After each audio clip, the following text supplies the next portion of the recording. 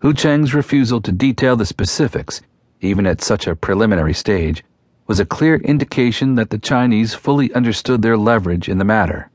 After all, they had a gargantuan aircraft carrier steaming toward the Middle East. They had tremendous economic power as both a consumer and supplier of many American goods, and they held over $2 trillion in United States debt. Beckett was worried most about the United States debt the Chinese controlled. It was like a guillotine hanging over his head. At any moment, the Chinese could drop the blade, lopping the head off any plan Beckett might be putting together. The whole point of Beckett's mission was to circumvent such an action while also subverting Allah's fortune, and perhaps also bringing much-needed stability to the Middle East, certain rogue nations notwithstanding.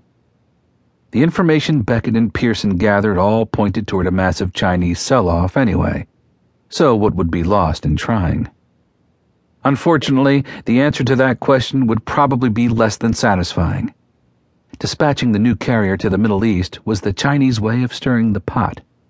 The Chinese could easily take Beckett's plan as a sign of weakness and capitulation. If that was the case, they would almost certainly increase the pressure and be more inclined to carry out their plan of dumping all that United States debt, or at least making public their threat to do so. To Beckett, good diplomacy was always based on mutual respect for the other side. Both parties had to forge a deal that actually gave up something of value in return for things gained.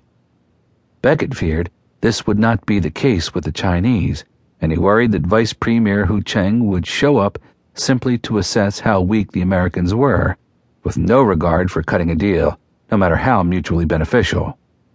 There was a lot Beckett had to take for granted. This made him very uneasy. There was way too much at stake, not the least of which was his political career.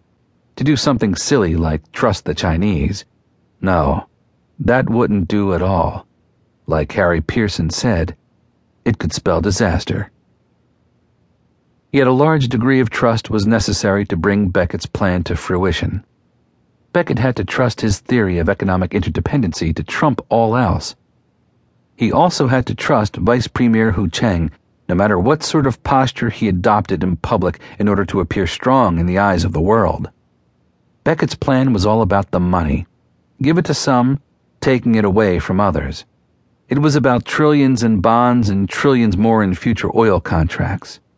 It was about unfettered Chinese access to oil, the lifeblood of the world's manufacturing machine, and reorganizing the socio-political landscape of the Middle East forever. Everything appeared to be set up, but it still depended on China's disposition. The one thing Beckett knew for sure was that Vice Premier Hu Cheng would have an air of superiority bordering on grandiosity. He would carry it with him to their meeting, like it was one of those steamer trunks stickered from all over the world. Hu Cheng would have a big ego and demand the utmost in respect and protocol.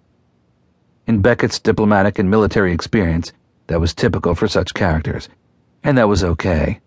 Beckett was counting on it. He planned on making Hu Cheng a national hero in his homeland, provided, of course, he bought into Beckett's master plan.